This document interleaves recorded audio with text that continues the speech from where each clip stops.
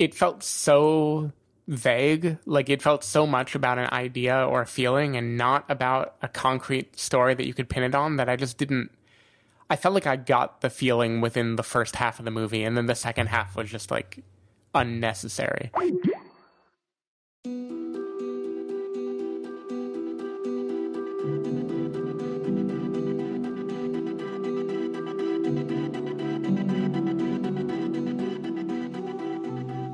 Hello, everybody, and welcome to the Spoiler Warning Podcast. This is review number 499 with a review of Gemini. I am Christopher Schnese. And I'm Stephen Miller. And if you're joining us for the first time, the Spoiler Warning Podcast is a weekly film review program. Each week on the show, we're going to dive in, debate, discuss, and argue over the latest film releases coming to a theater near you. This week, this is actually a film that came to a theater near you a week or two ago. I think so. So. Basically, I mean, some housekeeping at the beginning of this episode. Stephen and I are currently in New York getting ready to check out the Tribeca Film Festival. Last week in San Francisco, where we both reside, we saw a bunch of films at the San Francisco Film Festival. And we also have a review that will be entering the feed before this Gemini review for the Netflix original series. Happy anniversary. Basically, our schedule is really weird right now. I apologize profusely, but there will be a lot of content coming to the feed very shortly. Let's be honest, way more than anyone is going to want to listen to.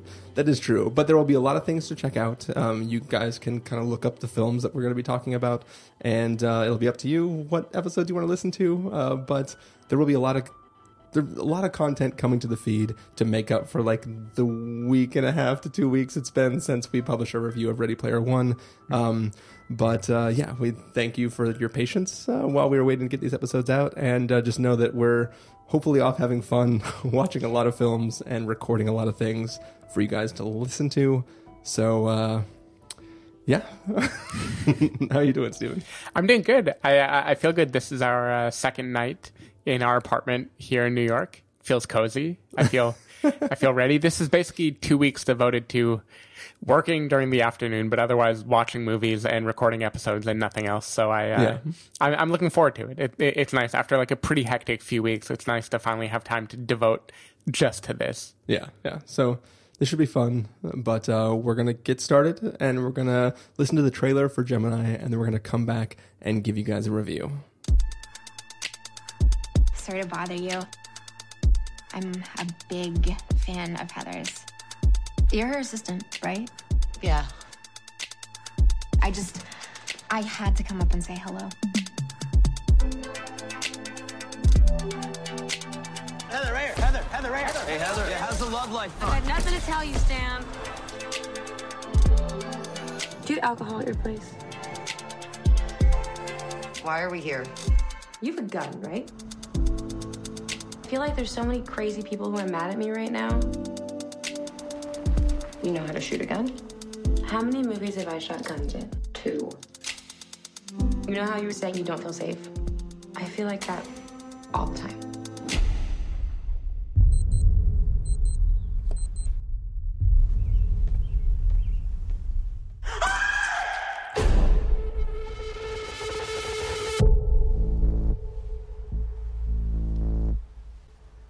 I felt like you're feeling right now.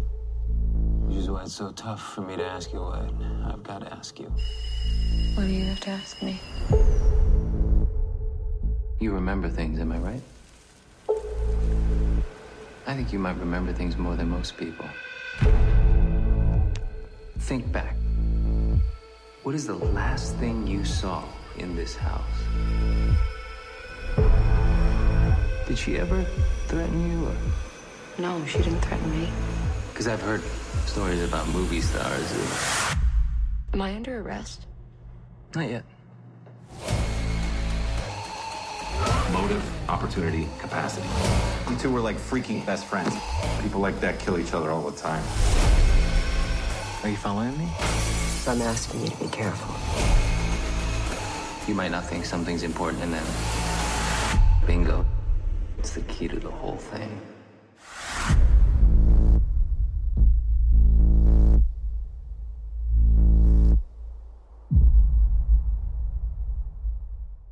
So the film Gemini is the story of two friends, one of which is an actress in Hollywood, and one of them is her assistant. And basically, one morning, the assistant wakes up to find her actress friend dead, and the police suspect that maybe she might be at fault, as she's the only one who saw her right before she died, and she kind of goes about trying to piece together what happened to the friend, and yeah, that is the setup for Gemini.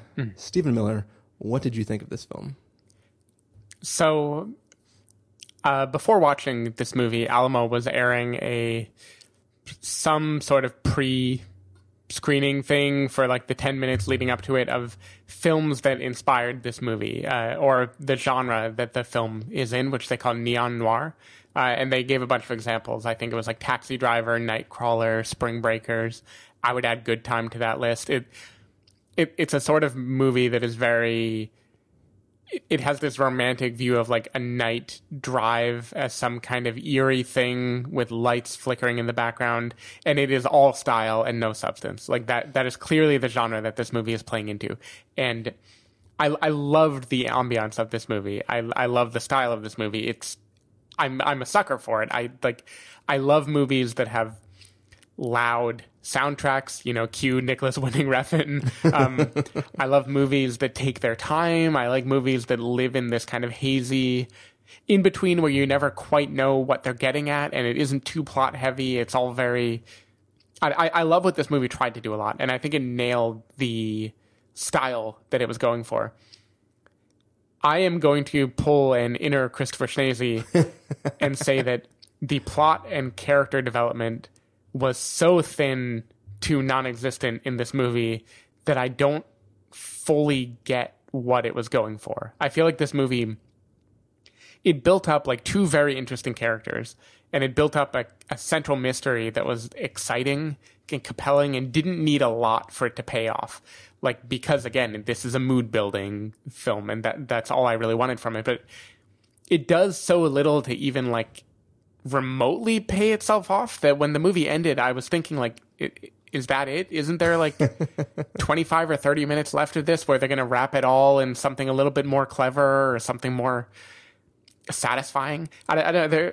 There's something very odd. Like there are twists in this movie, but they aren't really twisty at all. It's just like things happening and then vanishing in the film. And, I loved Inherent Vice, for instance, which is a movie where nothing important plot-wise happens at all. Which is a movie I finally saw last year and did not enjoy. Yeah, Chris didn't love it, but I loved it. And the whole... I'm realizing this is a Thomas Pynchon thing now. I'm reading another one of his books, On the Plane, The Crying Lot of G, and all of them are like this, where it's just like a zany mystery is unfolding and it doesn't matter whatsoever. The thing is, this movie isn't zany. Like, this movie is actually very simple. It's trying to elicit themes of like the feeling of maybe being framed for something, the feeling of celebrity and feeling unsafe in your own skin. It's wrestling with like very simple things, and I feel like it just does so little with it. I would have either wanted it to be like a 1 hour or less episode of a TV show, or I would have wanted it to be packed in a bow that maybe it took a little bit more time developing. I just think that if I try to write in bullet points what happens in this movie, I'm coming up blank very quickly. There's the murder, which we're all aware of. It's in the trailer. There is some amount of time learning things that may or may not matter in any way. And then there's the fizzle at the end. And I don't know. Like, it has the LA intrigue that I loved from Nightcrawler, for instance. Like, it has plenty of stuff to recommend it, but I just... It's a weird movie to me. I don't really understand what the filmmaker was going for. Yeah, so this was when we saw this film together, getting ready to review it 2 weeks ago or whatever it was. That was actually my second time seeing the film. I saw the film last year at Alamo Drafthouse Fantastic Fest programming week, whatever they did. I saw it then, and I enjoyed it for the style. I enjoyed it for like the mood and the atmosphere. But it definitely left me wanting. Mm-hmm. And, watching the trailer repeatedly as we saw things at Alamo Drafthouse, getting ready for its like main theatrical release, I kind of got excited to see it because, like, I mean, I don't know if I talked about it on the show before, but like when I listen back to the trailers while I'm editing the episodes each time, the trailer like rehypes me for the film I've already watched. It happened with Ready Player One, right? Yeah, for sure. Like that trailer for Ready Player One is so freaking good. And it's like every time I get back to the edit and I listen to that trailer, I'm like, it just reminds me of everything I liked about a film and helps me get past the things I didn't like about it, because it's reducing the mood and the feeling of the film back to it. So getting ready to see this film, I was excited for it because I was like, look, the first time in, as Steven said, typical Schnese fashion, I was building to something while watching the film that it ultimately let me down on. And I thought that maybe the second time around, because I knew the whole story and I wasn't trying to guess where it was going, that maybe I could just enjoy it for what it was. And unlike other films where like repeated viewing increases my love for the film, the repeated viewing of this made it seem even more stilted than I remember feeling walking out of the theater the first time. I think that the character, I love the characters in this film, like all of them, right? They all have something to kind of to grab onto and to kind of enjoy the journey those characters are going on. I like the actors and actresses. Like I like the people in this film, but I think that like outside of the setup for the story, it's not that exciting what they go through, and the reality of what happened does not make me. It doesn't bring a lot to it. When I saw this film originally, Steven was actually supposed to go with me. Mm-hmm. I went with somebody else. I knew you'd bring that up. I said I was sorry, Chris. No, Steven had to work or something. I don't remember what it was. But basically, Steven didn't go to the showing. I brought somebody else with me who happened to be the person that I saw Neon Demon with. Neon Demon is a story about how the modeling world can like basically take somebody who's level-headed and happy with where they are and just like literally chew them up and spit them out and kind of just like what it's like to be that. This film, Gemini, is sort of about how being in the public eye can take a toll on who you are as a person. But outside of a very few moments, like say the intro and the outro of this movie, it doesn't feel like it wants to comment enough on what that is. And I mean, they're both published by Neon. They both have that like literal neon color palette and like glowing kind of like thing. They were both set in LA. Like both films they cover similar subject matter and they cover similar moods and tones. But I mean, Neon Demon's a fucking amazing film, and this film is just enjoyable. Like I still liked it the second time, mostly because of the characters. But I think that I feel like it didn't really reach that high. It wanted to tell a simple story with a lot of style, and I think it successfully told that simple story with a lot of style. But I feel like if you give this a less exciting soundtrack, you take away some of the magic of what this film has, right? Not that the soundtrack is the world's best. It's just that it has a mood and a tone that makes you feel... I don't know. There's something about the film that like is I liked watching it, but by the time it ends, you feel like, cool. If this was like an episode of a show, I would have been like, that was a fine episode. But like as a film, you wonder why we were taken on this journey, and I think that it doesn't do the most to kind of like pay off that journey. Right, and I think so. A few things you said resonated with me. One is like. It's funny because almost every movie so far that you've watched a second time, there has been this fact, which maybe there's something you appreciate differently, but almost always the second viewing doesn't make you like it more than the first one. In this case, I think a second viewing can really help for films that have things to reveal to you, right? Yeah. Like little stylistic decisions or little plot beats or tiny moments that mean more when you like see them coming. Yeah. And what is interesting about this movie is I feel like it is one tone. I don't feel like this is a movie where from scene to scene things are building and changing in a way where if I rewatched it, I was going to like learn something new that I didn't catch the first time around. Yeah. I love the characters too, but they're doing something very particular. It kind of reminded me of Death Proof, like the Tarantino contribution to Grindhouse, if you remember that. Oh, I remember that because I love that. Yeah, no, I loved it too, but the acting in a movie like that is very stilted and exploitative, right? It's like characters, female characters are driving and they're talking in this kind of moody, soulful way that human beings don't actually talk in, and it's because it's just trying to telegraph something.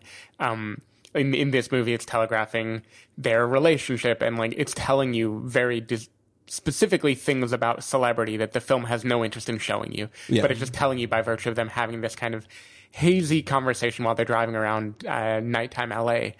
And like that's all fine, but I don't feel like it's layered, right? I don't feel like there's... When I look back at the relationship between Lola Kirk and Zoe Kravitz in this movie, I see what is in the IMDb synopsis. Like, I don't see anything more interesting than that in their dynamic, really. I see, like, this is the personal assistant. This is the celebrity. She's a celebrity because you told us she is. She's the assistant because you showed us she is. And now they're having... There's a friendship on display that I kind of like, but it doesn't give us a lot of it because the movie's very... The events of the movie happen very quickly, and then that relationship goes away, and what we're left with is just this kind of meandering thing through the streets of LA. What the film does do well, though, is it does establish not motive necessarily, but like there's a lot of people who hate Zoe Kravitz's character, right? Mm-hmm. Not like necessarily just in life, but because she is this star that a lot of other people are counting on all the time in an industry where like the success or failure of the next project could mean the end of their career, right? Like everybody's counting on her, and she's just this like sort of stuck up, I don't want to do it type of character, right? And I think that there is a level of, there are people that are obsessed with her, there are people that hate her, there are people that she used to be involved with. There's enough going on that there's at least threads to follow that could be interesting in a story where like a character is trying to prove her own innocence. But I mean, in this story, like she is tangentially like related to the murder in that she slept there that night and now she's not there. And it's like, but she's never arrested in the story, right? She's just being asked questions by John Cho, right? So it's kind of like there is sort of this isn't a film where like Liam Neeson is yelling, I didn't kill my wife, and like trying to like run around and hide from somebody. It's a story where like, it's a story where this person is sort of a suspect, but hasn't been arrested. No one's really coming after her, but she's trying to find out what happens more for her than to prove her own innocence. Well, I don't know about that though, because there are interactions between her and John Cho partway through this movie that seem to suggest that she is a primary suspect and very, very, very shortly will have to worry about what is going to happen to her. Potentially, but I mean, there's a line in the trailer where she's like, am I under arrest? And he's like, not yet. Yeah. Which also, like, I love John Cho, but like I wanted more of him just being super awesome detective guy. I don't think he was given anything to do in this movie, actually. He wasn't. Like his just appearance is all he was asked to do, and I think it, like, genuinely, I think it lends something to it because he just has a way of carrying himself that like I find very like it's like a mix of authoritative mixed with like charm. And I really liked his presence, and you know, like by the time we get to the end of the film, there's like a sense of like him not really needing to solve this case for anybody other than his own curiosity, right? Like, right. I just feel like even that, I think the coda on the film that involves him is like the peak of something that is telegraphed but not shown at all in the movie. Yeah, for sure. And a lot of this, it just feels kind of like bullet points to me. I don't know. For instance, the closest this movie gets to describing the toxic feeling of being a celebrity and having so many people out there with eyes on you who want something from you or hate you for unknown reasons is in this paparazzi character that shows up a few times throughout the movie. Yeah. And he's obnoxious, don't get me wrong. Oh yeah, for sure.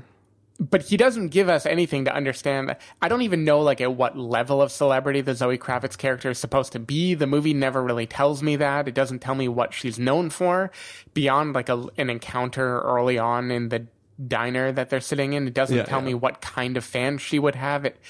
It's all just very sketched out. Obviously, she'd have Insta fans. Yeah, sure. And I'm sure it's intentional. Like, I'm sure that sketching is because they don't want you to get bogged down in the details. Well, they want it to be a mood piece. She's not supposed to be a specific person. She's like the idea of a person. Yeah. So it's, yeah. Yeah, I don't know. There was just something about all of it that it felt so vague. Like, it felt so much about an idea or a feeling and not about a concrete story that you could pin it on that I just didn't. I felt like I got the feeling within the first half of the movie, and then the second half was just like unnecessary. It doesn't help that in true me style, I called the twist ending very, very, very early on in the film. Not that it was hiding it that much, but anyway, I don't know. I just don't get. I don't really get what the movie was setting out to do. I like it. I would love it as a short. I would love it in a lot of other contexts, but I just don't get it here. The main thing I walked away really liking is Nelson Franklin, the guy from Veep, who's in this movie as the director. He's motive, opportunity. Yeah. He's perfect. He's my favorite thing in the movie. Oh yeah, for sure. Like I wish that his quippiness was throughout the entire film. Mm-hmm. Like, you know, the characters have interesting enough dialogue, but it does definitely feel like somebody trying to write for that quippy dialogue rather than somebody just being quippy. But his character is the one who like feels correct. Yeah. Yeah. Like I loved, like, that scene is the best scene in the movie by far. Yep. Cool. Any last thoughts on the film? Not really. Like, I don't want to make it sound like I'm negative on it. I had a fine time watching this movie, and it is in my wheelhouse. Like, I'm usually the last person to care about the point or care about what character development or plot happened. Like, if the movie hits that ambient tone and knows how to roll with it, I'm usually happy. There was just something about this one felt emptier than I'm used to. Like, there's a degree of empty that I learned I'm not okay with in this movie. And as I said before, like, that degree of emptiness gets doubled when you watch it a second time because you're not trying to follow. You know where it's going, and you're like, oh, it was really just go here, and then movie's over. Yeah. Like, there's even, like, the first time I watched it, I understood the decision the lead makes, like, to go to the destination she goes to at the end of the film. Like, I understood it then. When I rewatched it, I couldn't follow the thread of how she got there. Like, it was just one of those things where I was like, you just suddenly decided to go there? Yeah. Like, well, there's a sense in this movie, too, where it's kind of like a reverse Love, Simon, where every person in this movie could be the hypothetical perpetrator of the crime. And the movie is just watching her climb through hypothetical perpetrators until she winds up at her destination. And none of those pay off after the other. Like, once the next one is queued up, it doesn't matter what she thought before. None of that is going to get a bow tied on top of it. They're just like discrete scenes with discrete characters. And I don't know. There's just something about it that feels very episodic in a kind of odd way. So after she talks to the guy from Veep, does she write a list of names on a napkin and then investigate them one by one, or is this a different movie that I'm remembering? I think it's a different movie you're remembering. Okay, because I feel like that is exactly what this movie is, right? She is like, it should be the movie where she is like, I have a list of people who it could be, and I need to cross them off one by one. And in the course of trying to talk to each of these people, I put myself in situations that are questionable, right? That's the movie that would have been great. But instead it's like, well, I just think it's this person. Let me see if it's that person.